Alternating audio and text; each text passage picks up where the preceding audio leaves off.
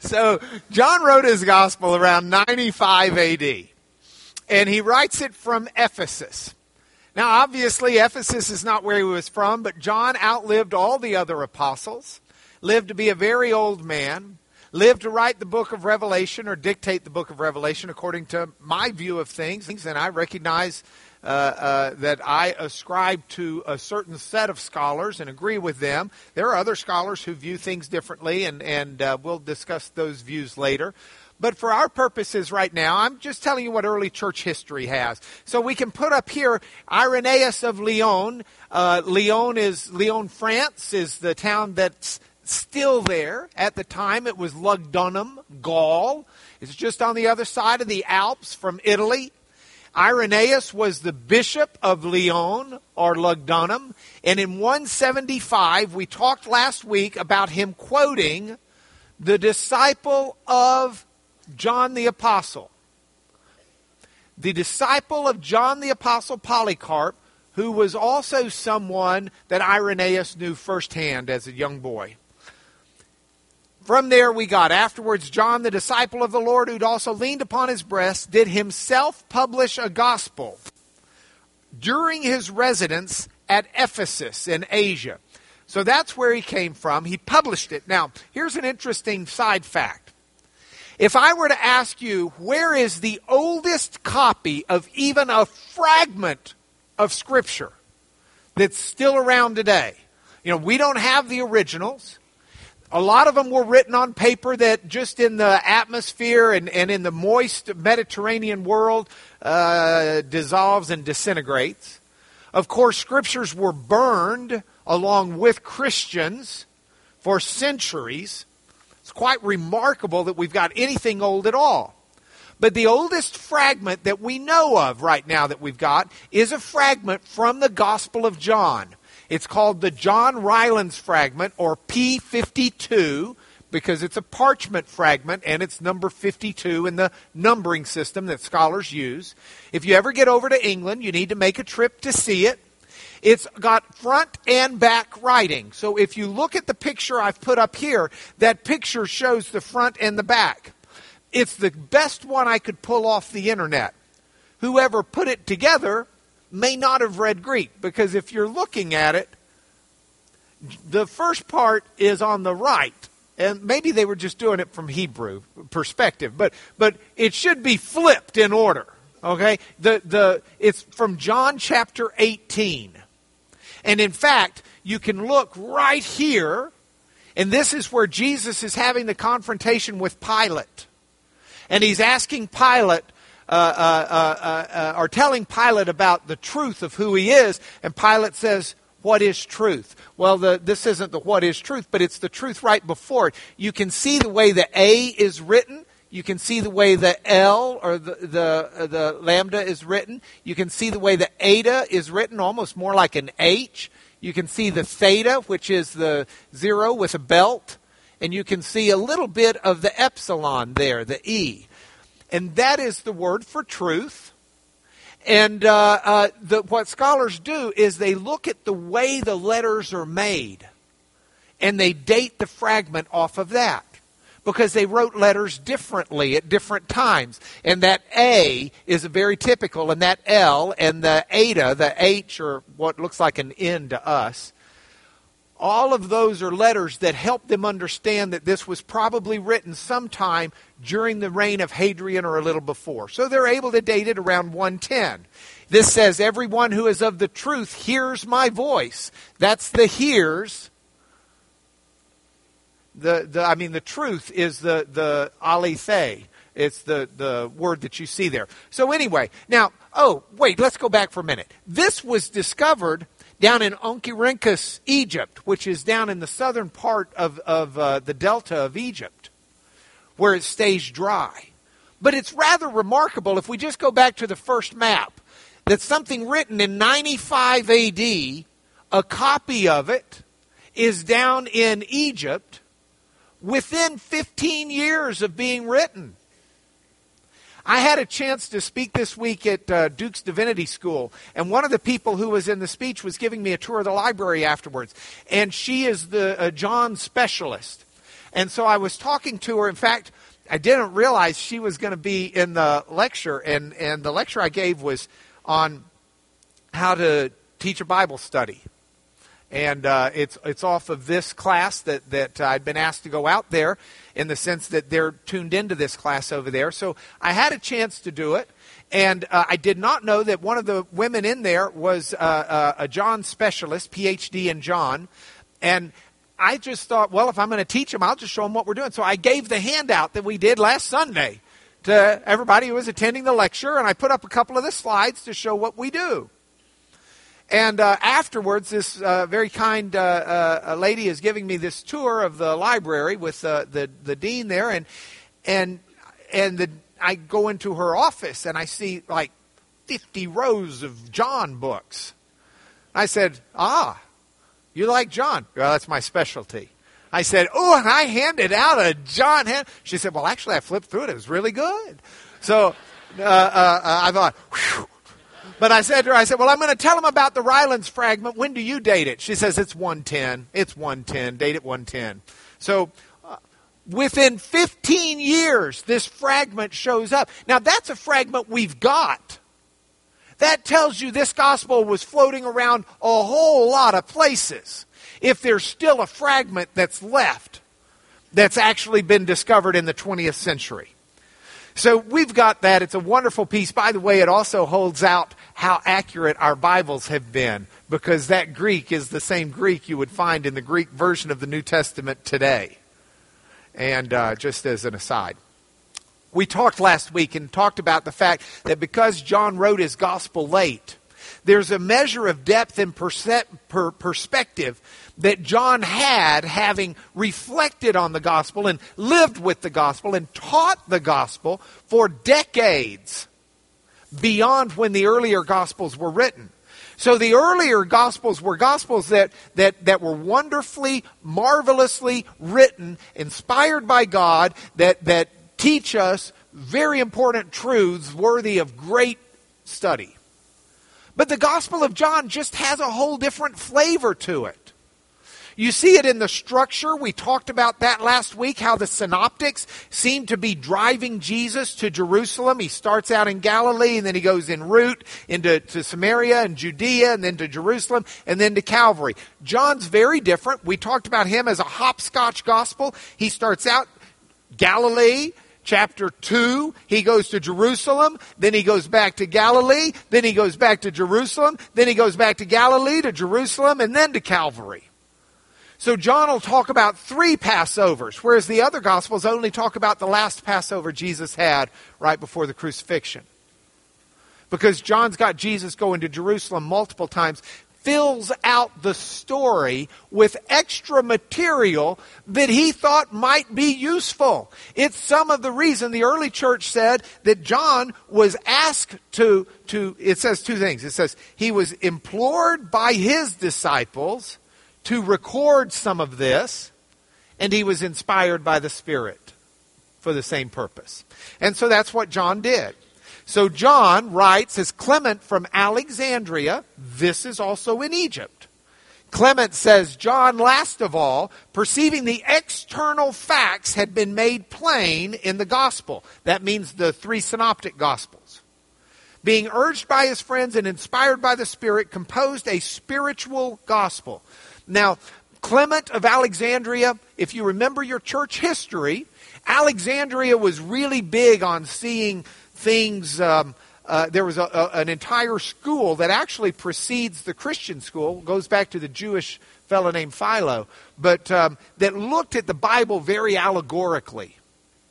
And so John's someone whose gospel has, for Clement at least, this designation of spiritual, in the sense that it's a gospel of some unique flavor beyond the synoptics. And we don't know exactly what he means by spiritual, but it just tells you it's a little different gospel. And so that's the way we've started out. Last week I told you the main thing we want to do through this lesson are look at some Hebrew themes in the Gospel of John. So we started out last week, we looked at the themes of creation, how it says in the beginning, how there are 7 miracles or signs to mirror the 7 days of creation, that after those you have Jesus being mistaken for a gardener, much like Adam was a gardener after the 7 days of creation. You've got the tabernacle theme. We looked at that from John 1:14, where it says the Word became flesh and dwelt or pitched its tent among us. Now we're going to see a little bit more of that idea coming up. But for right now, just recognize and remember that the idea that Jesus dwelt among us in John 1:14, that the Word dwelt among us, means that it tabernacled among us. And then last but not least, we looked last week at some comparisons and some contrasts and some running commentary on Jesus compared to Moses. Now, we've done catch up. We're going to talk about new stuff. So if you've fallen asleep, or if you weren't paying attention because I went through it too fast, wake up, give me another shot. New material. And we'll go slower. There's an entire Bread of Life discourse in John chapter 6 that I've written about in your lesson, but I'm not going to go into a lot of detail with. We're going to let you read that as opposed to me going through it. But I'll just give you some reminders. When the Jews were wandering in the wilderness, they were hungry. They needed some food. They got manna. Manna came from where? Heaven. You're better than some of the Jews at the time of Jesus. Because some of the Jews at the time of Jesus said, Moses gave our fathers manna and bread. And Jesus had to correct them. And Jesus corrects them and then explains that Jesus is the bread of life. An eternal bread. Jesus can not only feed the 5,000, which, by the way, feeding the masses is the only miracle talked about in all 4 Gospels. It's important for John to bring it back in, even though it's already in the other Gospels and it's not a supplement, because it makes John's point about Jesus being the bread of life. Not just a physical food, but the food that truly will, the food that feeds us for eternity. It is the fact that we partake of the body of Christ that we have eternal life. And so that's something that John puts back in there and explains. A fifth theme, Hebrew theme in the Gospel of John, concerned festivals. Now the first festival that really jumps out at you is the festival of Passover. And the Passover festival, John gives 3 different Passovers Jesus celebrates. We will be celebrating the Passover here. The Passover that we're celebrating here is going to be on the actual day of Passover. So I'm going to save that lesson for another time. We're not going into Passover right now. I want to talk to you instead about Sukkot. A lot of us in this room know what Sukkot is, and a lot of us in this room don't have a clue. So let's just take a moment, because there are a couple of things very important about it. Sukkot is Sukkot is plural. A sukkah is a tent or a lean-to almost. Don't think like pup tent. Think like a lean-to. Think like stringing a string between 2 trees and leaning some corn stalks up against it. It's also called the Feast of the Ingathering, if you're looking through the Old Testament. The idea of this feast was, while the Israelites were moving from Egypt and bondage into the Promised Land, they traveled in tents. They were a nomadic people. And so this festival was set aside by Moses as a time to recognize that in the process of nomading, God provided for them, and they relied upon Him for that provision, knowing that this was a temporary home and they were headed somewhere else. And it's something they should never forget, and they were told to celebrate every year. Because of the time of year they celebrated it, It also was at the time of harvest. So it was a time of recognizing the way God provided every year through the crops. During the Sukkot celebration, and still today during Sukkot, good practicing Jews will build some type of an outdoor pavilion or an outdoor tent or an outdoor lean-to. It's basically going to be some type of a little sitting area where you can have a meal. And the family will do it. And they will eat outside, remembering what God did. Now, by the time of Jesus, this is celebrated beyond simply that. There's a temple celebration for the holiday with temple sacrifices. And one of the things that was done is there was a reading out of Zechariah. Now, it's important for you to know this, and it's important for you to follow this if you're going to understand what happens with Jesus in John's Gospel. So let's start out, and let's get that reading out of Zechariah. In Zechariah 14 is what would be read. The idea in Zechariah 14 is that the Messiah is going to come. And the Jewish tradition was that the Messiah would come during Sukkot. There are a lot of believers who still think today the second coming of Christ will be during Sukkot. I don't have a clue. I'll tell you after it happens what my opinion was. The coming of the day of the Lord. This is you can see some of why Zechariah 14 would be read. Because when the Lord's day comes, everyone who survives of all the nations that have come against Jerusalem will go up year after year to worship the Lord, the King, the Lord of hosts, to keep the Feast of Booths. Booths, tents, Sukkot. That's another name for it. So this is what was read. Now, when this is read, it's read in anticipation that the Messiah will come. Sukkot becomes a festival in anticipation of the Messiah. And so the passages that are read among the people with trumpets that blast to proclaim each of these passages. There's a trumpet blast as the Yahweh my God will come and all the holy ones with him. On that day there shall be no light, cold, or frost.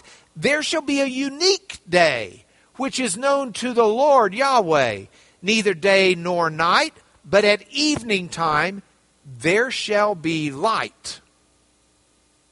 There'll be light in the midst of the evening, in the midst of darkness. Trumpet blast.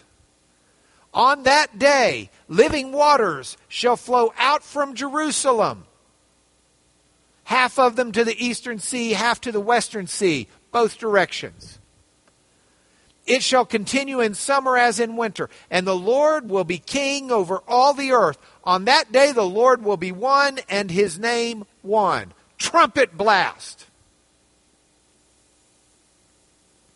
This is the festival.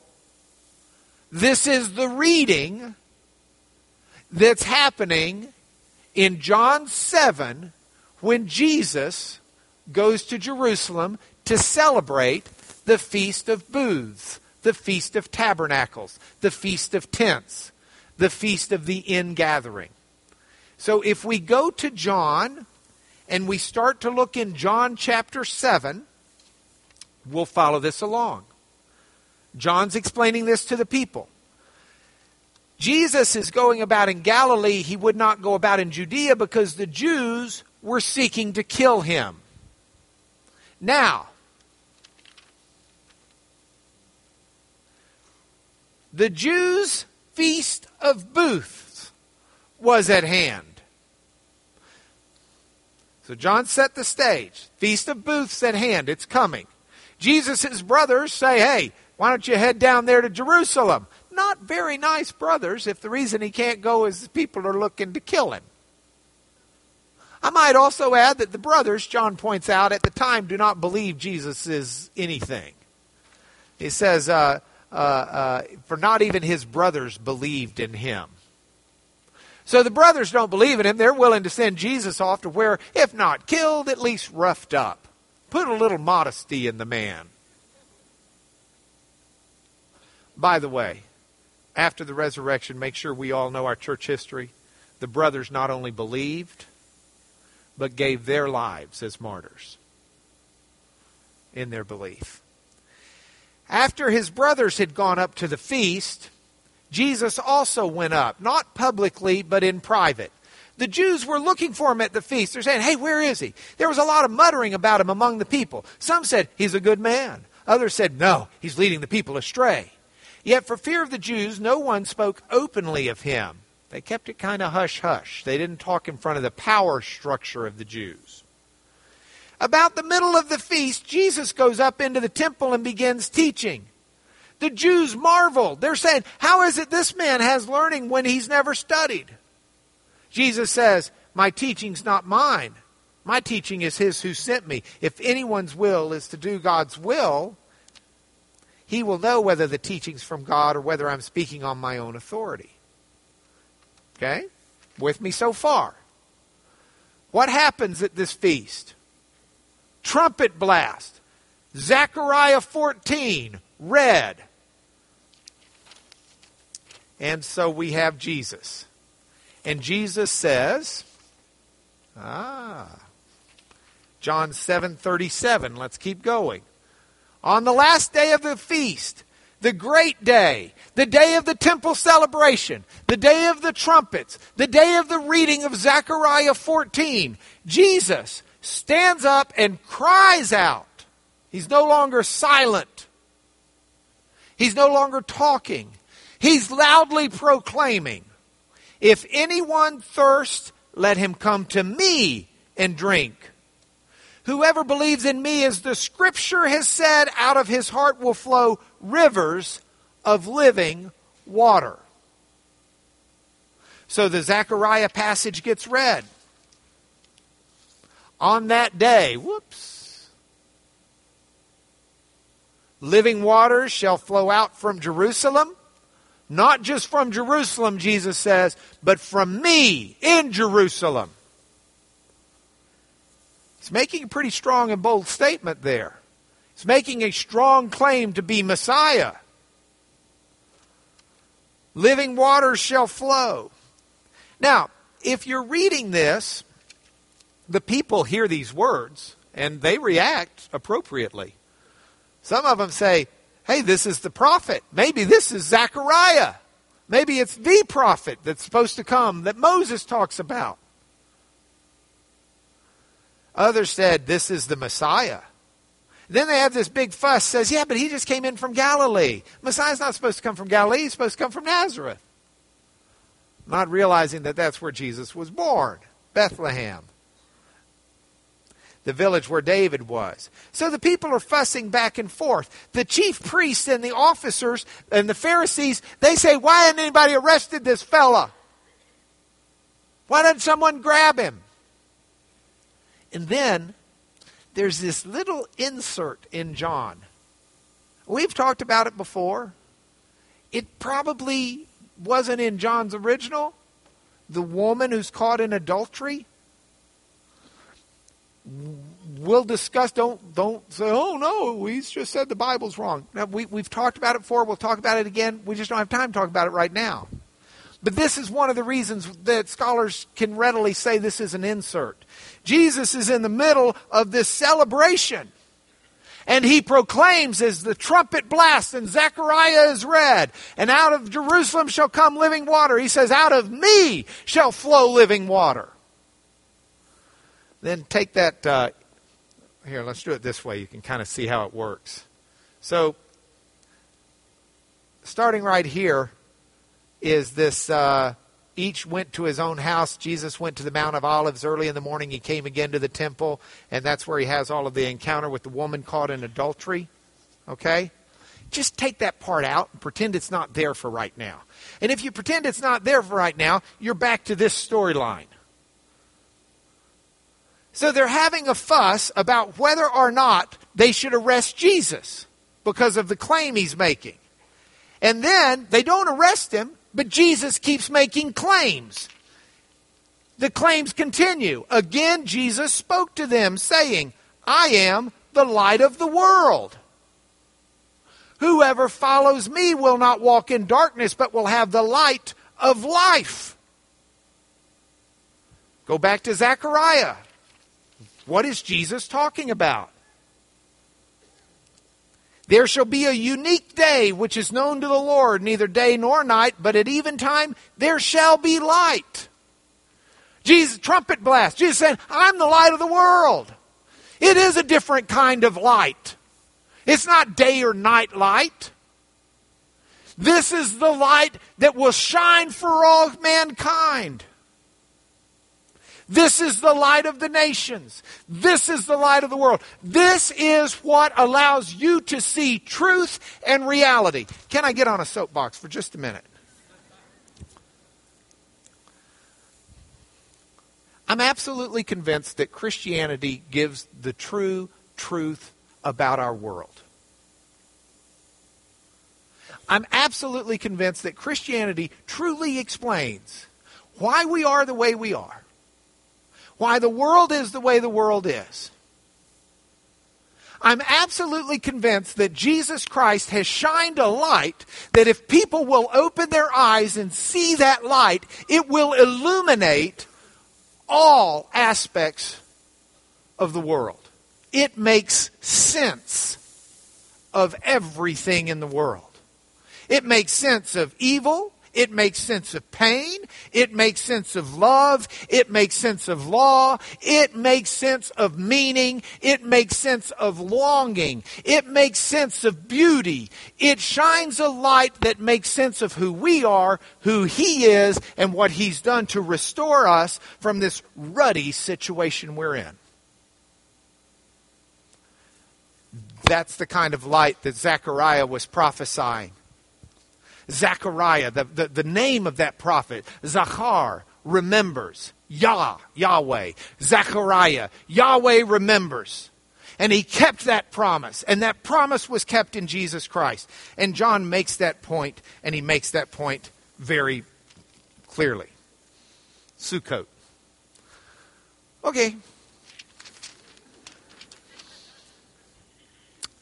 You ready to move on? PowerPoint. Thank you. Sukkot. So we've got Sukkot, and John tracks it. It's this Hebrew theme. You see it. He does it with other themes too. He does it with the Passovers and all the rest. But I want to change themes, and I want to really spend some time talking about this one. John has a theme in his book that's the most prolific theme of any that we've discussed yet in my mind. And that is the theme of the name of God. I am. The name of God. I am. Now, I need class participation for just a moment. You need to learn a Greek phrase. Here it is. I've put it in the way you'd pronounce it, then I've put it in Greek, and then I've put it in an English set, transliterated, English set of Greek letters. It said, ego, like Lego my ego. Ego, eimi. I want you to say it with me. Ego, eimi. Now what you've just said, it's one of two Greek phrases for I am. You can also say hoon for I am, but the full way of saying I am, with the verb to be in it, is ego, eimi. Ego, eimi. I am. Okay, we're about to spend some Elmo time. I hope it does not bother y'all for me to be here, but this is what it's about today. I could put it on a PowerPoint slide, but I want you to see the words, okay? Ego, eimi. Let me show you where John was getting his ego, eimi from. Okay? Before we get to John, let's get Hebrewed up. You're saying, wait a minute. ego eimi is Greek, not Hebrew. True. But John's writing in Greek. So John has already done the job of translating Jesus' conversations from Hebrew, Aramaic, into Greek. The Old Testament had already been translated from Hebrew into Greek. So I'm going to show you Old Testament passages that have ego eimi in them, in the Greek version of the Old Testament that was around at John's day.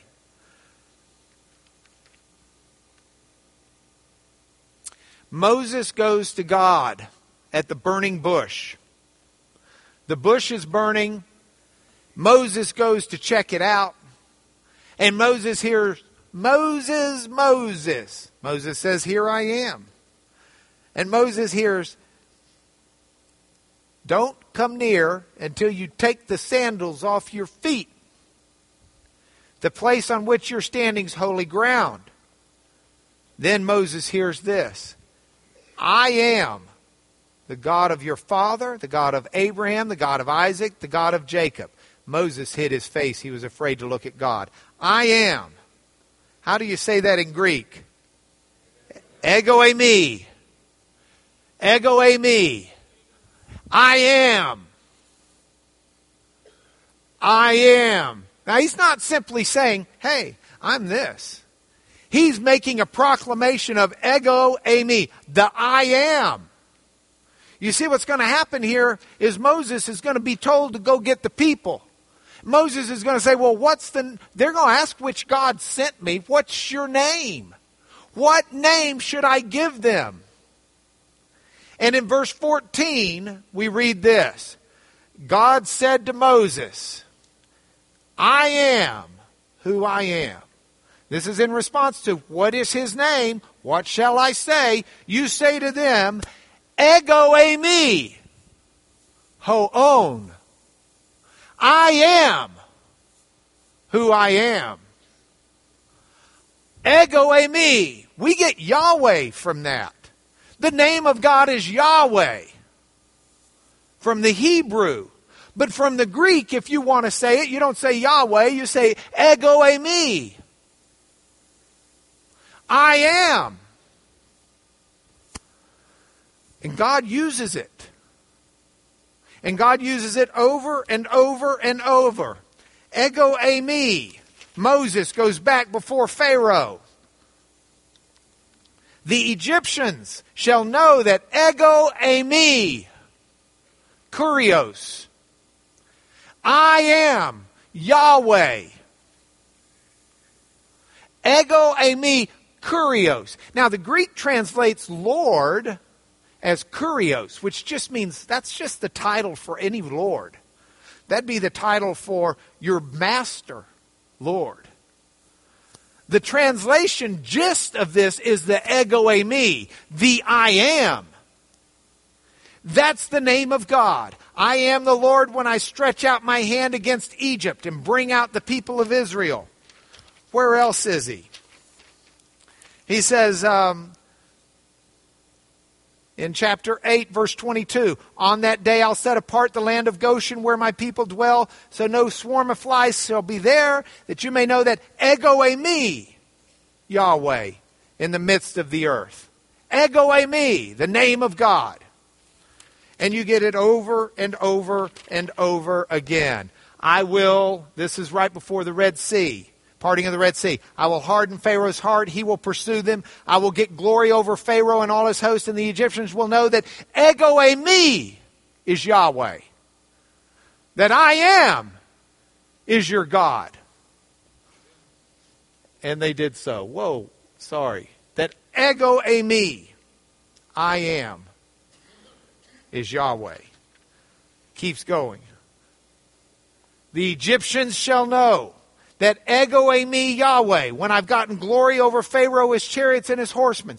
The Egyptians will know. The name of God is I am.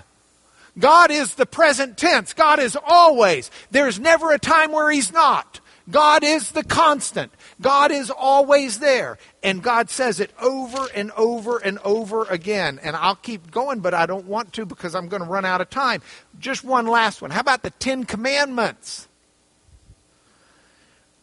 I am Yahweh, your God, who brought you out of the land, out of the house of slavery. I am Ego Eimi, Yahweh. Don't take I am in vain. Don't take the name of the Lord in vain. Don't ever think God can't be there and do that, because He is. He is right now. He is every day. He is everywhere. He's the great I am. You with me?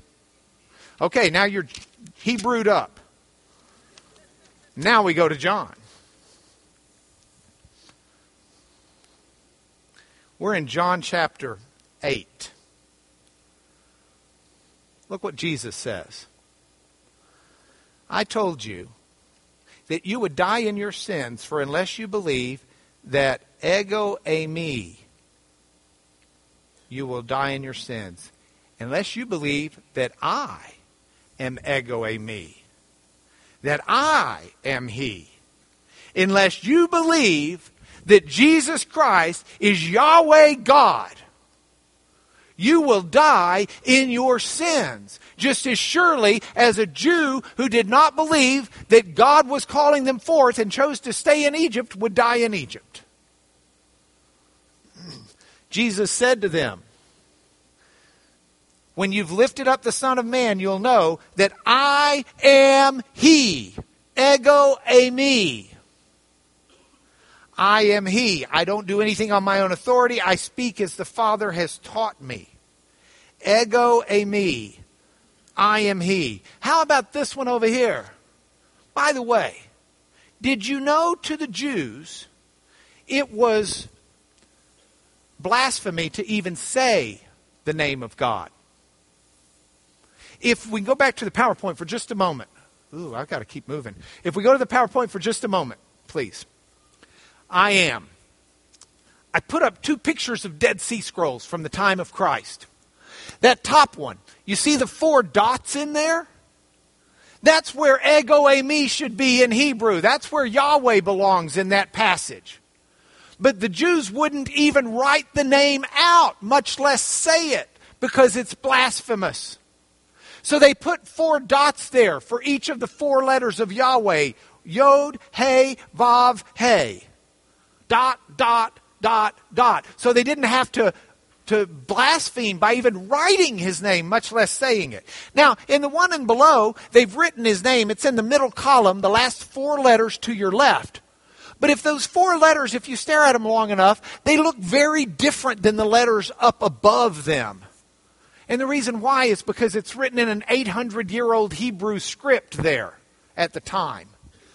In other words, they used an entirely different alphabet. They used the alphabet they think would have been used at the time of Moses. It'd be like if you wanted to write King James in King James print. You might do one of those real goofy, flowery things. Because of the holiness of the name of God. So you don't just say it. You say it, you get stoned. Go back to the Elmo, please. So, here, the Jews are saying, aren't we right saying that you're a Samaritan and you have a demon? And Jesus says, no, I don't have a demon. I honor my Father. You're dishonoring me. Then the Jews say to him, oh, we know you've got a demon. Because you're talking about Abraham, and Abraham died, the prophets, and you says if anyone keeps my word, he'll never taste death. So you got to be demon filled. Jesus says, or then they continue, are you greater than our father Abraham who died? Are you greater than the prophets? Who do you make yourself out to be? Oh, they're grilling him. Jesus answers, if I glorify myself, my glory's nothing. It's my Father who glorifies me, of whom you say He is our God. But you don't know Him. I know Him.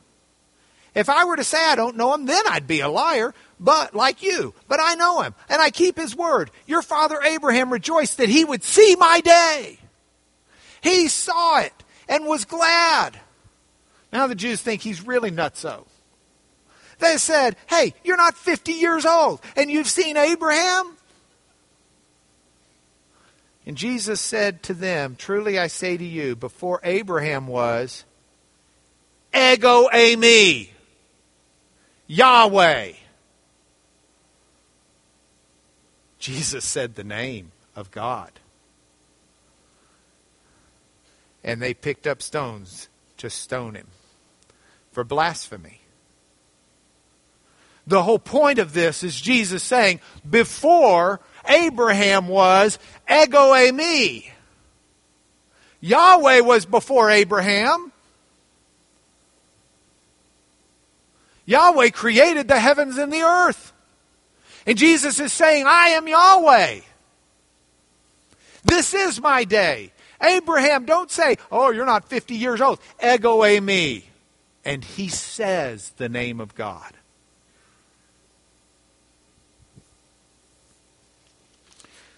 You know, John gives us this in multiple times.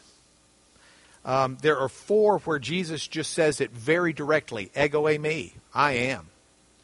And one time, the translators add some words at the end to make it read better, because it's kind of like, I am, you're what?